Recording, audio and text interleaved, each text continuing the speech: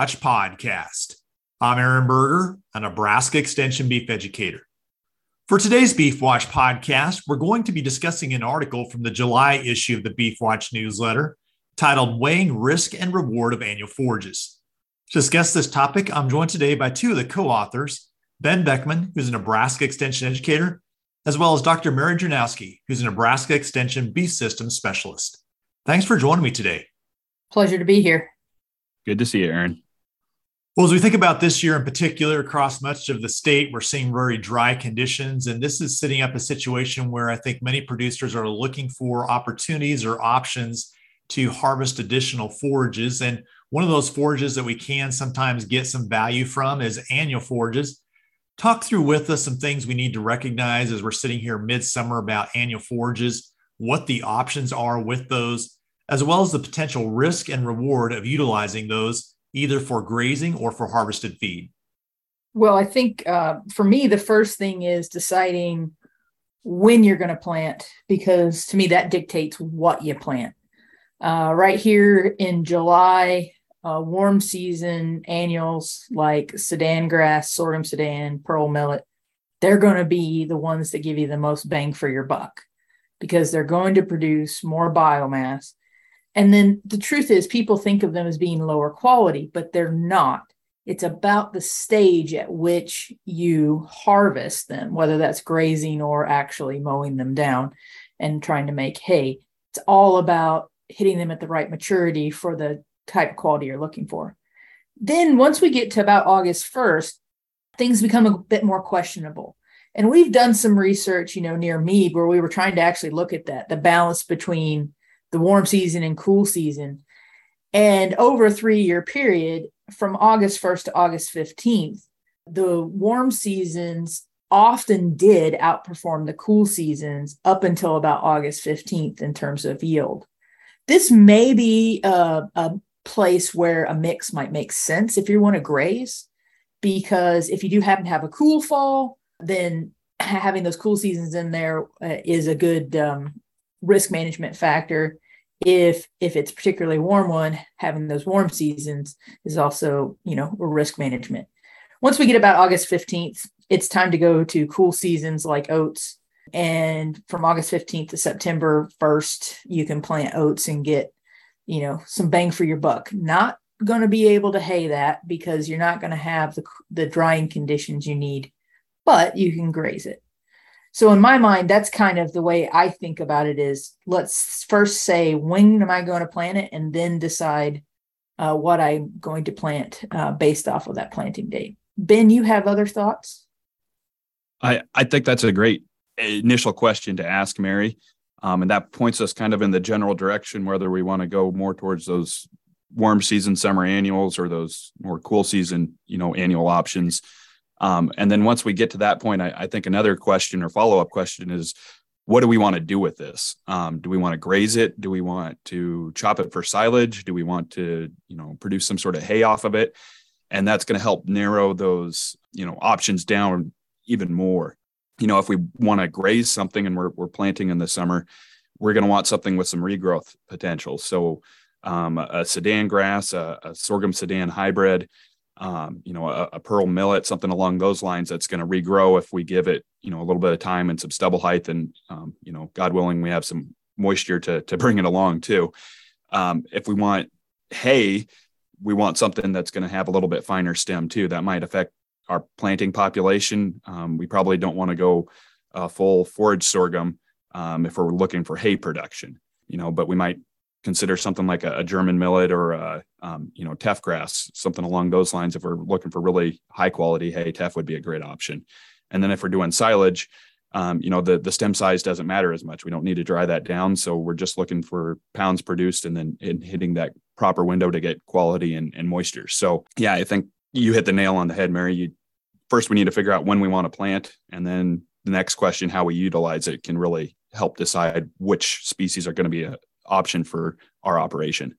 So one of the things that you said was about the idea of planting population. And I will say, I think that's an important one because we can get away with lower planting populations than what we traditionally recommend. However, it does increase that stem size. And so thinking about making sure that if we're wanting to do something like hay, that we really do work towards those higher end of that planting population. So, like 20 pounds for something like a sorghum Sudan grass, 20 pounds per acre. There's a reason why we suggest that, and that is to get those stem sizes down. And I also think that's useful for grazing. I do want to point out that the later we plant, right? So if we plant by August 15th, it takes 35, 45 days for you to get something that's even grazable. Likely with these later planting dates now, you're not going to get a lot of regrowth. So you may not select something for regrowth. Even if you are going to graze it, you may still shoot for yield. One thing I was just thinking about is, we're seeing a lot of wheat harvested now and will be over the next 3-4 weeks in Nebraska. And wheat stubble can be a good place to go back and plant some forage crop into. I think just thinking about there then also is, residue management, making sure you are able to get that seed germinated and up. Also just thinking about, as you mentioned, what are we going to do with that crop? And foxtail millet, especially out in the western part of the state, is very water use efficient. So I think also thinking about water, especially if you're looking at, maybe irrigated wheat, how much do you have left in terms of your allocation, things like that. The warm season grasses tend to be more water use efficient than the cool season. And so that's something to take into account as well. Let's talk a little about some of the risks in terms of grazing or utilizing annual forages. What are some things we need to pay attention to? Thinking specifically here about prussic acid as well as nitrates. Well, Aaron, I want to go back to one comment you made about foxtail millet, because I think it's a really good one. And I also think we're talking about risk, and foxtail millet is relatively cheap and it's got a short growing period. So from a risk standpoint, if you don't know that you'll have enough moisture on dry land, it's actually a really good option on the after wheat, because you put it in. If you get a rain, great, life is good. And if you don't, you didn't put a whole lot into it. So I do think it's a great option, recognizing that it's going to be a lower yielder if conditions are really good. So you have to decide, am I at a water limited situation and it's going to be very iffy? So if you're more Western, like you said, versus more Eastern, you probably don't want to go with that because you're going to have such lower yields. So now back to your question about risks and prussic acid. So I think on risks, I think there's two big things that we need to talk about, and especially given the dry conditions, we also need to talk about nitrates. With prussic acid, I think everybody understands that the short sorghum Sudans and sorghums and Sudan grass all can produce prussic acid. And so you've got to let them get high enough or mature enough to where they don't have that high risk of prussic acid before you start grazing. So with Sudan grass, we usually say 18 inches. And with sorghum Sudans, it's usually more like 24, so 2 feet. Mm-hmm. When we start thinking about the other side of things, it's when we get later into the season and we start getting frosts, we once again, regardless of maturity, have that risk of prussic acid. So there's kind of two things in my mind to think about. One is that if I know that I'm in a situation where I may end up having stunted growth, going with pearl millet or a millet of some sort, because I don't want to deal with the risk of prussic acid with the young material, might be worth doing if I wanted to graze. And then the other one is if I know I want to graze late in the season, I might again shoot towards something like pearl millet or another millet. So I really like pearl millet from a yield standpoint. However, sometimes it is harder to get the seed from pearl millet because it yields more like sorghum Sudan. And in fact, if you have ground that doesn't like wet feet, that's one important thing. But if you have ground that's a bit drier, pearl millet can yield just as well as sorghum Sudan, which I think a lot of people underestimate its yield potential.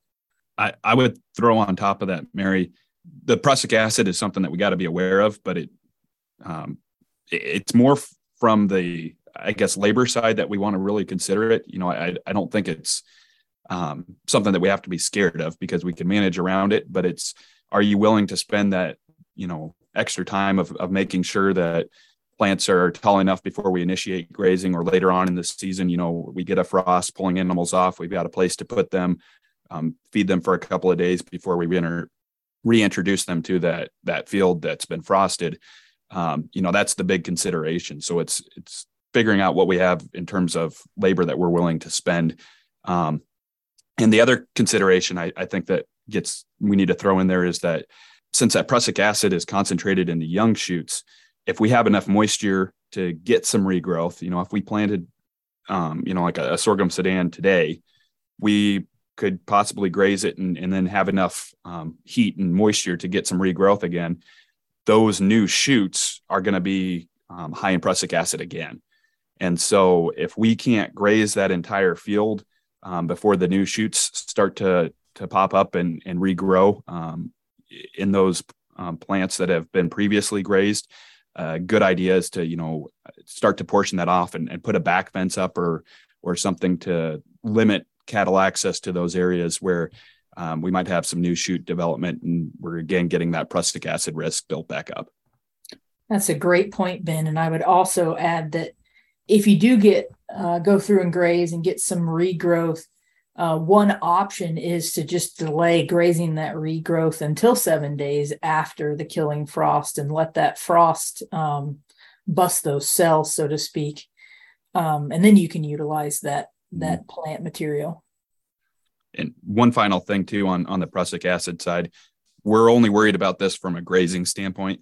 Prussic acid dissipates out of the plant. It turns into a gas and leaves the plant. So if we're considering, any of these species for silage or hay crops, the prussic acid isn't something that we need to worry about. So let's talk a little about nitrates. And I think annual forages, those can be an issue. I think we all get questions on those. I think the other challenge is that at times nitrates are one of these things that kind of can sneak up on you and surprise you. What I mean by that is sometimes we look at a field and it looks drought stressed and we test for nitrates and there's not a problem. And then another time we go out and we say, boy, this would be a field that we don't think there'd be any problem with, and it's hot. So just talk through with us a little bit, understanding nitrates, nitrate issues. How do we manage around that? What are some things people should be aware with that? Well, I will say one of the things that I think people don't realize is that when you do have that drought stress plant and then you get a rain, then that's when it really gets hot. Like for the next week, it'll be really hot because it now got the moisture to be able to pull up more nitrogen. So we do tend to see, ebb and flow. But for me, I think one of the big things to understand is that there's management opportunities to help reduce or mitigate the risk. And the big one is that you recognize that nitrate levels are highest in the bottom part of the plant, and then they decrease as you go up into the plant. So the leaves and the tops of plants are usually the lowest nitrate levels. And so if you do have high risks, such as these drought situations, I know it's very tempting to want to fully utilize, right, all the plant material is out there because we're low on forage. But if it is high nitrates, allowing them to be selective in terms of their grazing can be a great way to be able to make use of some of that resource without having a disaster from those animals actually getting too much nitrates. And they can self-adapt, right? So allowing them the ability to be selective, and let's be honest, they're going to end up trampling more of the forage, which I know is not something we all want to have happen, but then they can work their way down into the profile and actually have the microbes being adapted in the rumen, and they can take higher levels of nitrate. We tell people, test, select the fields that are the lowest first and work your way up into the highest fields. I think that's pretty useful. The higher the quality of the forage, the lower the risk. And that comes down to energy. So another option which can lower risk is actually feeding some corn or some grain of some sort to get a little bit more energy in the rumen to make use of that nitrogen. So there are things you can do to reduce risk. Lush forages are less risky than dry forages. So hay is actually the nightmare, to be honest. So grazing is lower risk than hay. Silage is probably better than both of those just because the ensiling process typically reduces the nitrates by about 25 to 50%. It really depends a lot on your management for silage. If you get good fermentation, you can get it down 50%. Anything to add to that, Ben? I think Mary hit the nail on the head. I guess really big point with hay being kind of our really high risk thing is the really nice thing is we don't have to use that right away. So making sure that we're getting, that hay tested, send it into a lab, figure out what we actually have for nitrates in that. And then we can, dilute it out amongst the diet if it is a little bit hot and still utilize those bales is really important. We don't necessarily, again, one of those things we can manage that risk. So it's not something that we should be scared of. We just need to be aware of it and make sure that we're taking the right steps to prevent it from becoming a bigger issue. I'd like to switch gears here a little bit and just talk about grazing management and thinking about how do we capture the most value we can from this standing annual forage. And I think as I work with producers and we look at grazing annual forages, frequently they're growing very rapidly. We're waiting to turn out to a certain point in time. And then we turn out and oftentimes we get quite a bit of trampling and fouling. And when we're looking at how valuable forage is, that can be, I think, pretty frustrating and discouraging at times. Talk through with us, what are some things we can think about in terms of capturing that forage that we've grown and getting the most from it that we can? There's really, in my mind, there's two options, right? One is limiting access, so doing some strip grazing. But if the plants are still actively growing, right, the question is, do you need the high quality? And thus you don't want it to get too far ahead of you. And in that case, what can you do in terms of at least rotationally grazing and starting early? I would say, I always joke that people who are really good perennial forage managers tend to have a more difficult time with annuals because they have this mindset of, reserving, like not getting on it when it's immature and trying to make sure they reserve enough leaf area index for that plant to come back.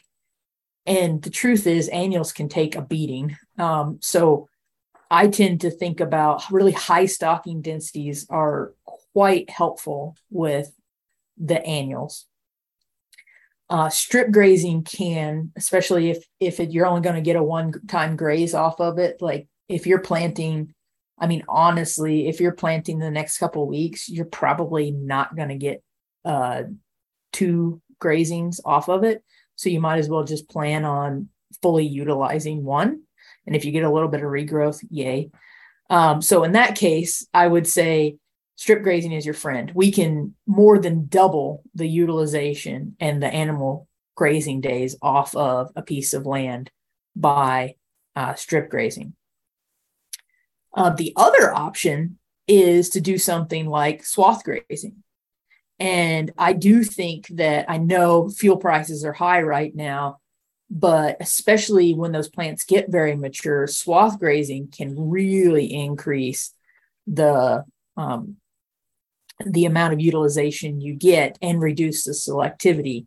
So it's worth considering that extra effort of swathing. And the other interesting thing about swath grazing is that there are opportunities here to think about, like trying to, especially in Western Nebraska, cut those plants at the stage you really want those animals to be able to utilize them. So managing that quality with swath grazing doesn't work quite as well in Eastern Nebraska just because of the potential for rainfall that we have. You probably don't want to cut it too early.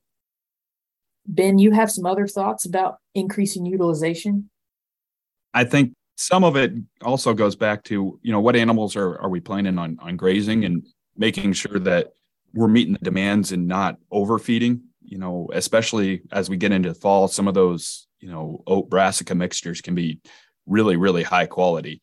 And so if we're running dry cows on that, we actually might have a little bit of a missed opportunity. We might be, feeding energy and protein levels way above what those animals actually need. So if we don't need to be, putting body condition back on those cows, we might consider a way of limiting and giving them some lower quality forage as a little bit of a filler, or utilizing a growing animal instead on some of those acres.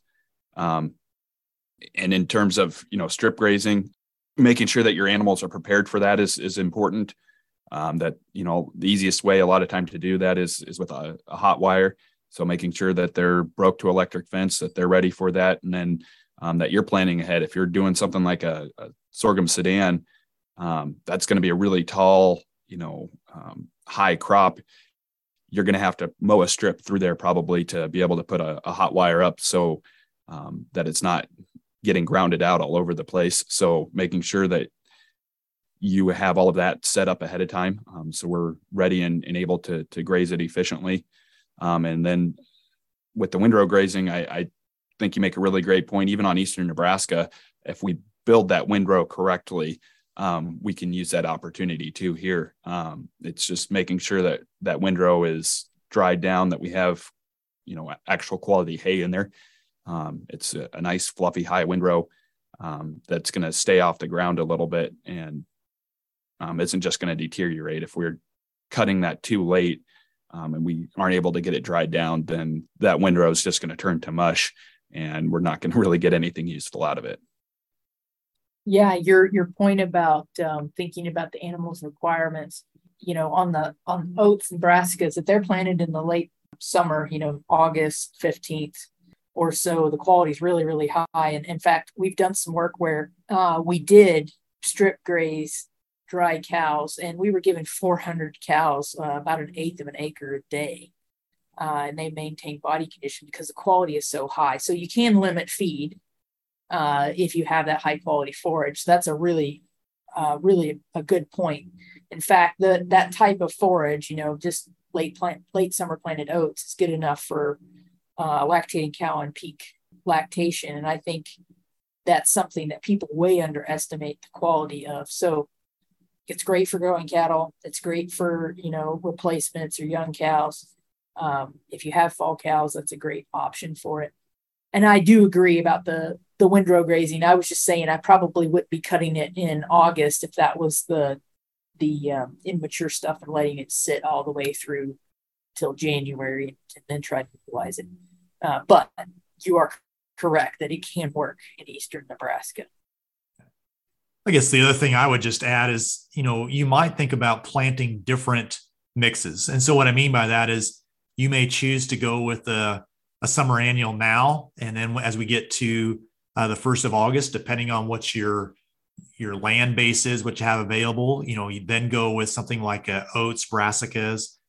So what we can do a little bit is kind of set up a forage chain where we may windrow graze some summer annuals and only have maybe 2 or 3 weeks of grazing there in the windrow, but we capture a lot of that.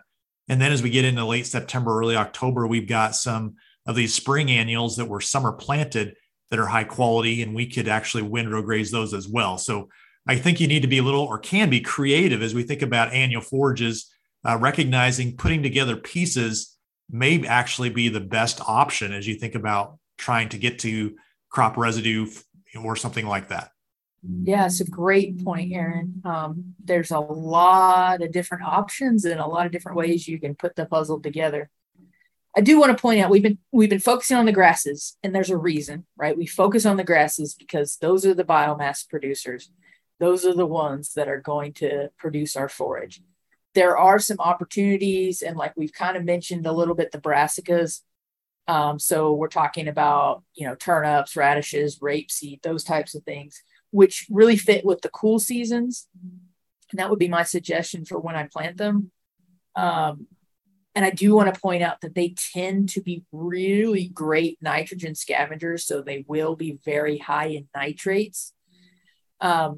I don't get nearly as concerned about them being high in nitrates because they are also high in energy. So they kind of have their own buffering mechanism put in there. So if you have a mix, I would encourage you to actually analyze them separately, the grass versus the brassicas, to make sure you actually understand how hot your grass is. So I think that's something that's really really important to consider. And then one other thing that we haven't talked about, and that is, I said September 1st is like what I call the drop dead date for planting the spring cool season. So, oats or barley or spring wheat. But you got to recognize that planting after that point, you're not going to get very much out of it. And so you might as well shoot for something that's winter hardy at that point, and think about getting some spring grazing. And planting the winter hardy stuff early, you can get a little bit of grazing. So like, let's say if I planted August 15th and I planted something that's winter hardy, you might be able to get some fall grazing, but you got to recognize that you're probably giving up about half of the grazing you could get, maybe a little bit more than half, because those plants are not going to produce nearly as much biomass as the spring annuals will. Ben, Mary, anything else on this topic you'd like to discuss today? I don't think I have anything other than I would say we do have a lot of information on the beef.unl.edu website, including suggested seeding rates and seeding depths. And it really is important to get your depths right. And actually, in terms of the brassicas, one thing I have heard continuously is some people really hate them. And it seems to be a Western thing. And I think it's because they're very shallow planted. And if you don't have that surface moisture, they don't really do very well. Well, thanks again for joining me today. Always glad to be here, Aaron. Yeah, I enjoyed the conversation. Well, for more information on the topic that was discussed in today's Beef Watch podcast, I would encourage you to visit the beef.unl.edu website. The title of the article that we discussed today was Weighing Risk and Reward of Annual Forages. As Dr. Mary Janowski said, there are a plethora of articles, neb guides, videos on this topic. And again, those all can be found at the beef.unl.edu website.